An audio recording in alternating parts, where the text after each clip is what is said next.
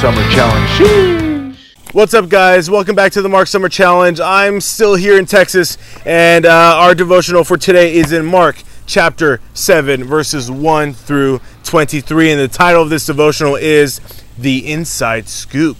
The Inside Scoop. Mark chapter 7, verses 1 through 23.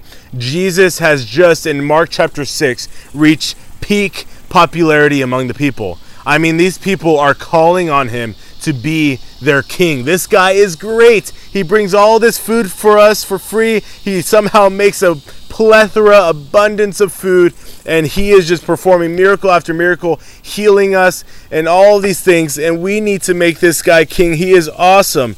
But what this crowd is doing is simply wanting Jesus only as their genie in a bottle. They want him to perform all these miracles. They want him to fulfill all of their wishes.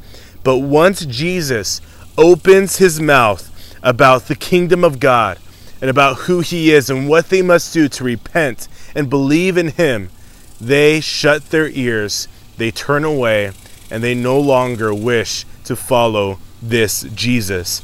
His popularity begins to decline in chapter 7, and the religious leaders are making a major contribution to go against Jesus and to decrease his popularity even more. The religious leaders hate Jesus because they go against what they stand for, and Jesus teaches against them. So we see 2 points in this passage today. Number 1, the hypocritical traditions, and number 2, the heart of man. First, number 1, the hypocritical traditions in verses 1 through 13. The Pharisees are just making a direct attack against all junior high boys in this passage. They are just straight up offending and wrecking our junior high boys. They say, Jesus, how can you let your disciples eat without washing their hands? Junior high boys do this all the time. The religious leaders would be furious with you. This is a tradition. This is not accepted at all. You cannot eat without washing your hands, with having impure hands. And the religious leaders are, for some reason, very furious about this, that Jesus' disciples do not follow their extra biblical traditions.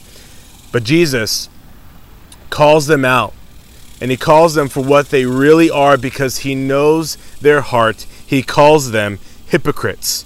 They put on a show, they look holy on the outside, but on the inside, their hearts are hard, corrupt, and they don't care about God's law at all. Is this you? I want you to evaluate your faith in your own life. Maybe you are the one who grew up in the church. Maybe you read your Bible all the time. Maybe you go to church every Sunday. You attend youth group every Wednesday, every first service. You're always there. You are the perfect church kid. But could you possibly be like these Pharisees who perform these good works on the outside, who follow these traditions, who look holy on the outside with their external actions, but on the inside, they are corrupt and their hearts are hardened? Could this be you? Rather than seeking to please God, they seek to impress others with their holy living. So that was number 2, the hypocritical traditions. And now, that was number 1. Now number 2, the heart of man. The heart of man in verses 14 through 23. After Jesus absolutely wrecks the Pharisees and he turns and calls on the crowd, he turns and calls on them and watches them and corrects yet another misunderstanding. Another misunderstanding by the people, by the religious leaders of the day. He doubles down on condemning external actions and traditions in order to purify oneself. He's going, stop doing all these external works, all these external actions, and thinking that those things are purifying yourself. He says that's wrong.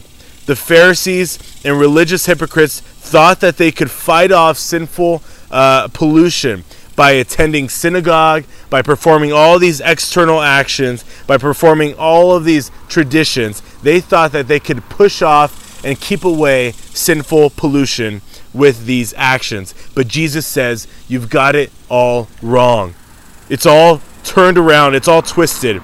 Sinful pollution doesn't come from the outside in, but rather sinful pollution comes from the inside out. Why? What does this mean? It means that our hearts are extremely wicked. Our sin comes from our own hearts desiring it. What is sinfully polluted is your own heart. Romans 6:23, for all have sinned and fallen short of the glory of God. We are all sinners. Jeremiah 17:9, the heart is more deceitful than all else and is desperately sick. The problem is that we were born sinners with wicked hearts. The sinful pollution has already consumed our hearts. We were born with this. The solution is not tradition and doing good works in order to purify ourselves, but the only thing that can purify us and save us from our sins is Jesus Christ alone. Is if we repent from our sins, turn away from it, and turn towards Jesus and follow him. This is the only way that our hearts can be made pure, that we can be cleansed from our sin. No external action, no tradition, no going to church every Sunday, no reading your Bible in front of others every day, no posting about Jesus. Nothing else will get you into heaven or will cleanse you from your sins apart from putting your faith in Jesus and turning away from your sins in repentance. You must repent and believe. This is the only thing that can cleanse us. We were born sinful, our hearts are wicked, and that is why we act hypocritically when we try to do all these good external actions and traditions to look holy on the outside, but our hearts on the inside are hard and corrupt. Okay? I have a few questions for you, 3 questions. Number 1, when you do good works, are they most often done because you want to impress others or because you want to please God? And explain that. Number 2, can we trust our hearts? Can we trust our hearts? Why or why not? And number 3, how can our hearts be made pure? What is the only way our hearts can be made pure? Okay? That's the inside scoop. I'll see you tomorrow.